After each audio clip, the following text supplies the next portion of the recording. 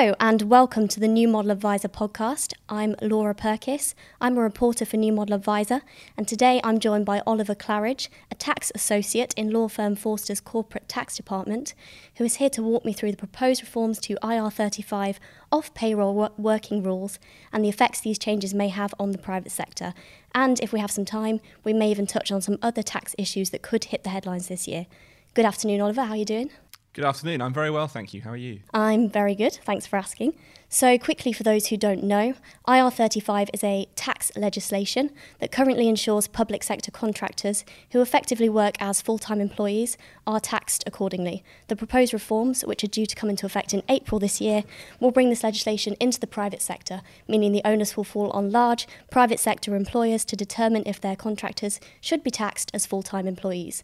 Oliver actually flagged these upcoming changes to me a few months ago, and we subsequently wrote an IR35 explainer article that's since become the most read article on the New Model Advisor website for the whole of 2019. So, Oliver, before we dive into the exciting topic of IR35, I have to confess that I have stalked you on LinkedIn, and I noticed you studied at York University. So I think the first glaring question is, why would you leave somewhere as lovely as York to live in London? York was absolutely lovely, really beautiful, but London's where all the opportunities are. It sadly. is. It's one of the things that hopefully they'll fix, but yes, everything's focused on the capital. It is. I come from Staffordshire, and not the most prosperous if you want to be a journalist. So how long have you been at Forster's now? So I've been at Forster's for three and a half years. I trained there as a trainee for 2 years, and I've been qualified in the tax department for a year and a half. Yeah, I already knew that because I stalked you, but I'm going to pretend I didn't. Right, so you've been with Forster's for a while now. You're in the corporate tax department. So you obviously know a lot about IR35 and how it works, I hope. But I have to ask, are you surprised that these reforms have become the big contentious issue that they have become? Or did you see this coming a long time ago? Well, I didn't necessarily see it becoming such a big popular issue, but it has been simmering as one that's been controversial, certainly for those that are affected, purely because it is so uncertain and unclear as to how to interpret the rules and how to implement them. So I'm pleasantly surprised that it's become something that's such a hot topic issue. Pleasantly surprised. Yeah, it's always nice when more than just tax experts are talking about tax. Yeah, that was what was so surprising about it being so big on our website, targeted at financial advisors. I don't think I'd anticipated it becoming as big as it was going to. But when we originally spoke, you mentioned that there had been quite a lot of issues in the public sector already. But it seems to me that it's now only really exploded and taken off as a big issue as it's coming into the private sector. Why do you think that might be? I think recently there have been quite a few big court cases that have really brought it to public attention. Lots of BBC journalists who are operating through personal service companies suddenly being brought in front of the court by HMRC to a mixed degree of success. You've had some big ones. Lorraine Kelly was successful, but some smaller ones. Krista Ackroyd was unsuccessful, had to pay something like £400,000 of taxes back. So I think the combination of the court cases only now, despite the changes being in 2017, obviously it's taken a while to process through. And then also as it approaches the implementation time for the private sector, suddenly there's a bit of a pickup in people realising they're going to be affected, both from contractors and the end clients who are going to have to be implementing the rules. So what with the combination of the court cases, I think that's really caught the public eye. Right. So, again, when we originally spoke, I think you said that there have been quite a lot of issues in the NHS as one of the big public sector companies that have been affected with locum doctors and IT technicians walking out. I actually saw the other day that HMRC kind of tried to dispute that and said there hadn't been as many contractors walking out as had originally been said. So what actually happened there in the NHS particularly? Well, the NHS originally attempted to put just a blanket approach towards the IR35 legislation. So tell all people, all the contractors, that they're going to treat them as disguised employees. And obviously that is very incendiary for those people that are going to be affected. Significant impact on their take-home pay, on how they operate. So the NHS then had to walk back from that approach, and certainly with the NHS Digital, they then started to focus on using the HMRC CEST tool, which is a tool that HMRC provides that allows you to attempt to analyse whether your contractor is a disguised employee or not. And they've subsequently found that HMRC, that a lot of the contractors that they said were outside the rules, HMRC is now contending is inside, and they've hit them with yet another big tax bill. So subsequently, since I think January 2019, the NHS changed its approach again, and they then, anyone that they thought was outside the regime, they then referred to an external expert to approve or not. And HMRC isn't questioning those. So the NHS has had a bit of a buffeting on all the approaches, both with the blanket approach, which really upset contractors, and then attempting to do what they thought was the right thing, using HMRC's tool only for HMRC to dispute the findings of it. So it's been all ways they've turned, really affected them quite negatively. Right. This blanket approach that you mentioned, do you see that being a problem now in the private sector? Do you see a lot of big companies having to do the same because maybe they haven't got the time to analyse each case individually? I think hopefully the NHS's example will have shown private sector companies that making this doing a blanket approach is not really the best way forward. Primarily because an awful lot of those contractors have very specific skills and have got quite a lot of bargaining power. So I think that the blanket approach is probably the one that the private sector is going to have to, certainly big private sector companies are probably going to want to avoid, for the fallout, both the loss of skills and then also the news stories about, if you get a big bank having all of its IT department walk out, you're going to get a lot of negative press. So hopefully the example of the NHS will have warned off private companies at taking just sort of that blanket approach. I think maybe it might be a risk for those sort of slightly more medium-sized companies that don't have the resources or the time to put someone aside specifically to go through every contractor's contract and try and work out whether they're a disguised employee or not. So maybe it's those more medium-sized firms that might try the blanket approach, but hopefully those larger firms that have got the resources to do it will have been warned off by the NHS's experience.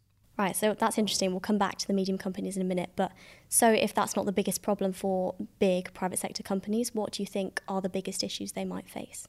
I think that the big issues obviously are going to be the cost and time. It's going to be significantly costly, especially some of the largest companies which have the many contractors, to go through all of them, to look at them, to properly assess them, to then probably go and get expert advice to confirm that approach, so they've got something to defend themselves against HMRC. And further, if they do determine that some contractors are within these rules, have a process set up for the appeals, have the disguised employee go through this appeal process, claim that they're not a disguised employee. So I think really it's that time and cost factor.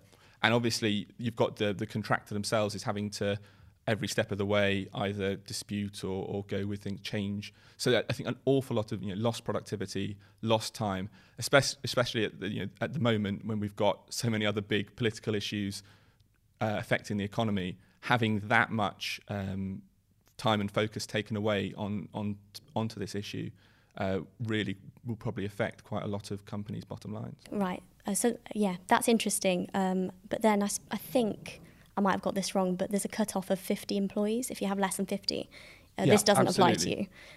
So it's more those people maybe who have between 50 and 100 employees, like you said, the small to medium, who are really going to be affected. Absolutely, yeah. So what would you advise for companies of that sort of size to be doing to prepare ahead of April? I think it's one to really think about ahead of time. It's easy to say, hard to do. if you can get professional advice, it's always good to have someone to go off to protect yourself.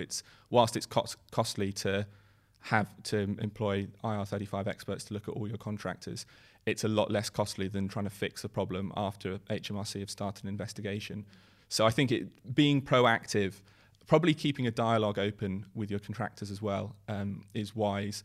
I think a lot of contractors that I've spoken to are worried because they don't know what the end client that they're working for, what their approach is, how they're thinking, and obviously it's getting closer and closer to the time that the decisions are going to have to be made. And I think that obviously that's affecting their working at the moment, whether they want to stay, whether they want to extend contracts, whether they want to move off. And I think maybe offering that sort of range of options to people to say, we can move you on into being full-time employees if they think they're going to be caught, or we can restructure your contract to make sure that you fall outside. Just being that proactive and not shutting everything down, taking that blanket approach, which has caused such a big problem. I think quite a lot of contractors, from what I've heard, are a bit scared of being pushed into becoming full-time employees, even though there are benefits for them. So what would you advise employers to do to kind of encourage contractors that it's a good thing maybe to become a full-time employee? I mean, that's an interesting one, and I think it depends heavily on what their employees, or sorry, their disguised employees / contractors are looking for, whether they are looking for that certainty or whether they're keeping that flexibility. I think a lot of if you're a contractor working primarily with a single end client, then perhaps you'll be more interested than if you've got a whole range of different clients, where obviously you value your freedom and your ability to work with lots of people. So it's a very difficult one to try and change and affect. But I think it's certainly one that you need to put a lot of thought into, because a lot of the people affected are the ones with the very specialised knowledge, the ones that can really change your business, and if you lose them, you're losing a significant amount of expertise. And it's valuable for those kind of people to remain contractors. Yeah. In your opinion? Yes, quite often, yes. Right. So I got very excited about this. The government launched a review into IR35. Yeah. It was like Christmas for me after kind of chasing it with so many articles. Whether you sort of agree with the changes or not, it's always good to see the government reviewing something after a lot of people have been pushing them to do so. And I obviously reported on that as the headline that they were reviewing IR35. But if you look below the headlines, it turns out they're actually reviewing the implementation more than actually reviewing the changes and deciding if they're actually going to implement at all.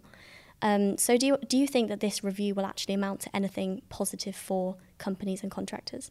I can't really see from what has been announced the review having much of an impact. It seems more of a tick box exercise, unfortunately. There's no delay so far. There's been no announced delay to the implementation of the rules. Yes, I noticed. Which are coming up very quickly. Yeah. And so there's not really enough time to have a full review, an independent review, looking at all the facts. I think this comes down to that HMRC are very in favour of the rules. They believe that the rules have been effective, and they believe that the rules are doing what they set out to do. So there isn't really that will amongst the people implementing them to look at them objectively and to maybe row back or make any changes. It's sort of a little bit business as usual, full steam ahead. Right. Yeah, I actually saw that in this fact sheet I think I mentioned earlier. They said something like 10% of the public sector employers actually use IR35 currently as it's supposed to be used, which was really interesting. So on that, I kind of thought maybe this review there wasn't going to be any change. So it's interesting you think that. Assuming the planned reforms do go ahead, what's your one line of advice for contractors ahead of April?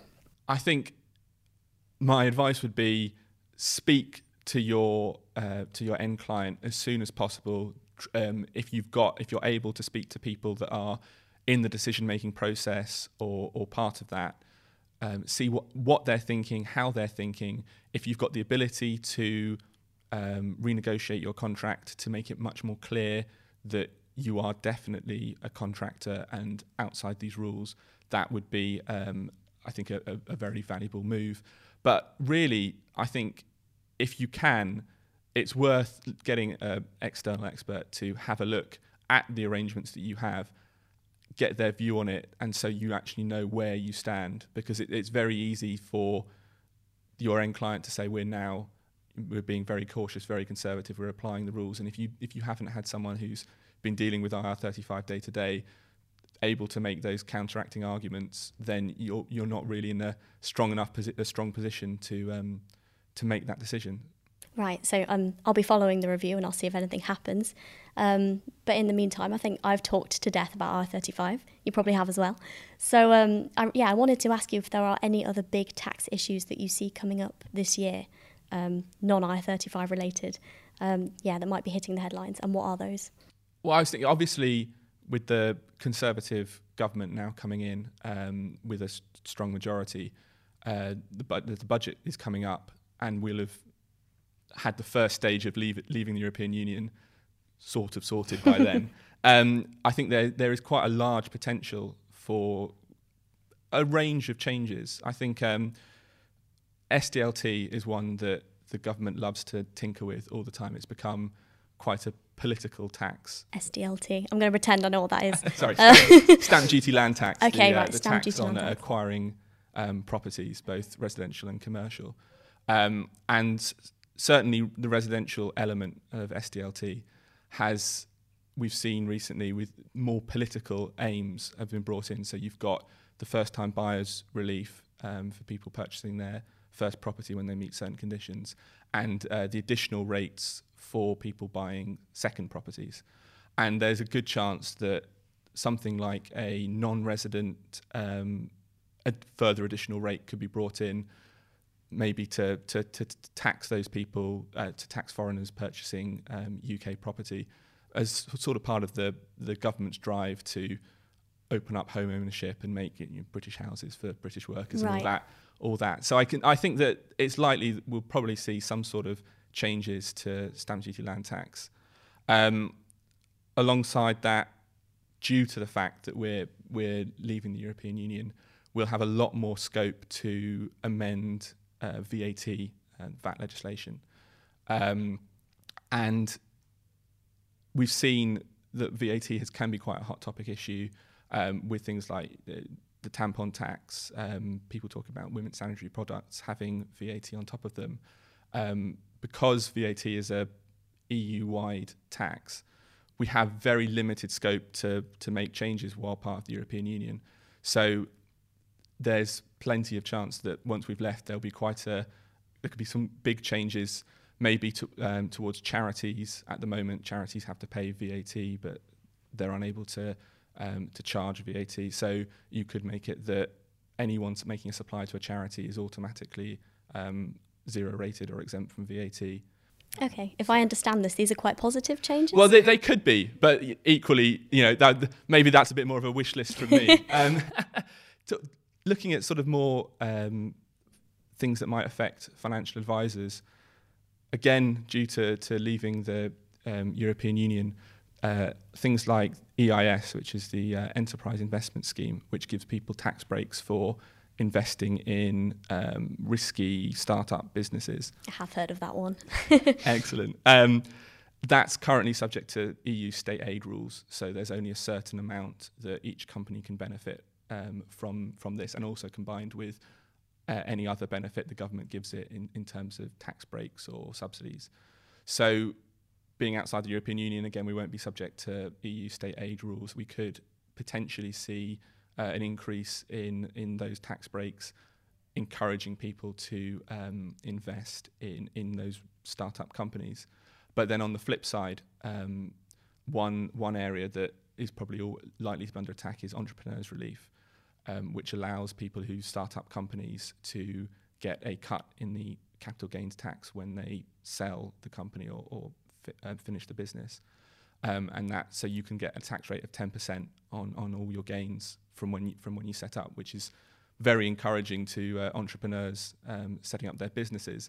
but isn't necessarily one that the government or HMRC really enjoys that much, because it's quite a significant loss to the Exchequer. Right, so Brexit could give HMRC quite a lot of flexibility and scope to change tax this year. Absolutely. I think that this year could be one where we see quite a lot of tax changes, coupled with the fact that we've finally got a government that can actually do anything, and that governments tend to, in their first budget at the start of their 5 years, make the difficult tax changes, maybe with the hope that people have forgotten about them when they come to vote the next time. Okay, well, positive. I didn't know tax could be such a hot topic. So yeah, I'll be following that, and I'll get a list from you after this on those topics, and I will be following those throughout the year.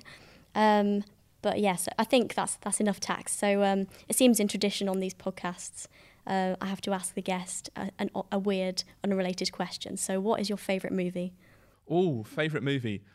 I think I'm going to go with Fight Club, purely because I remember watching it when I was 14, didn't see the twist end coming at all.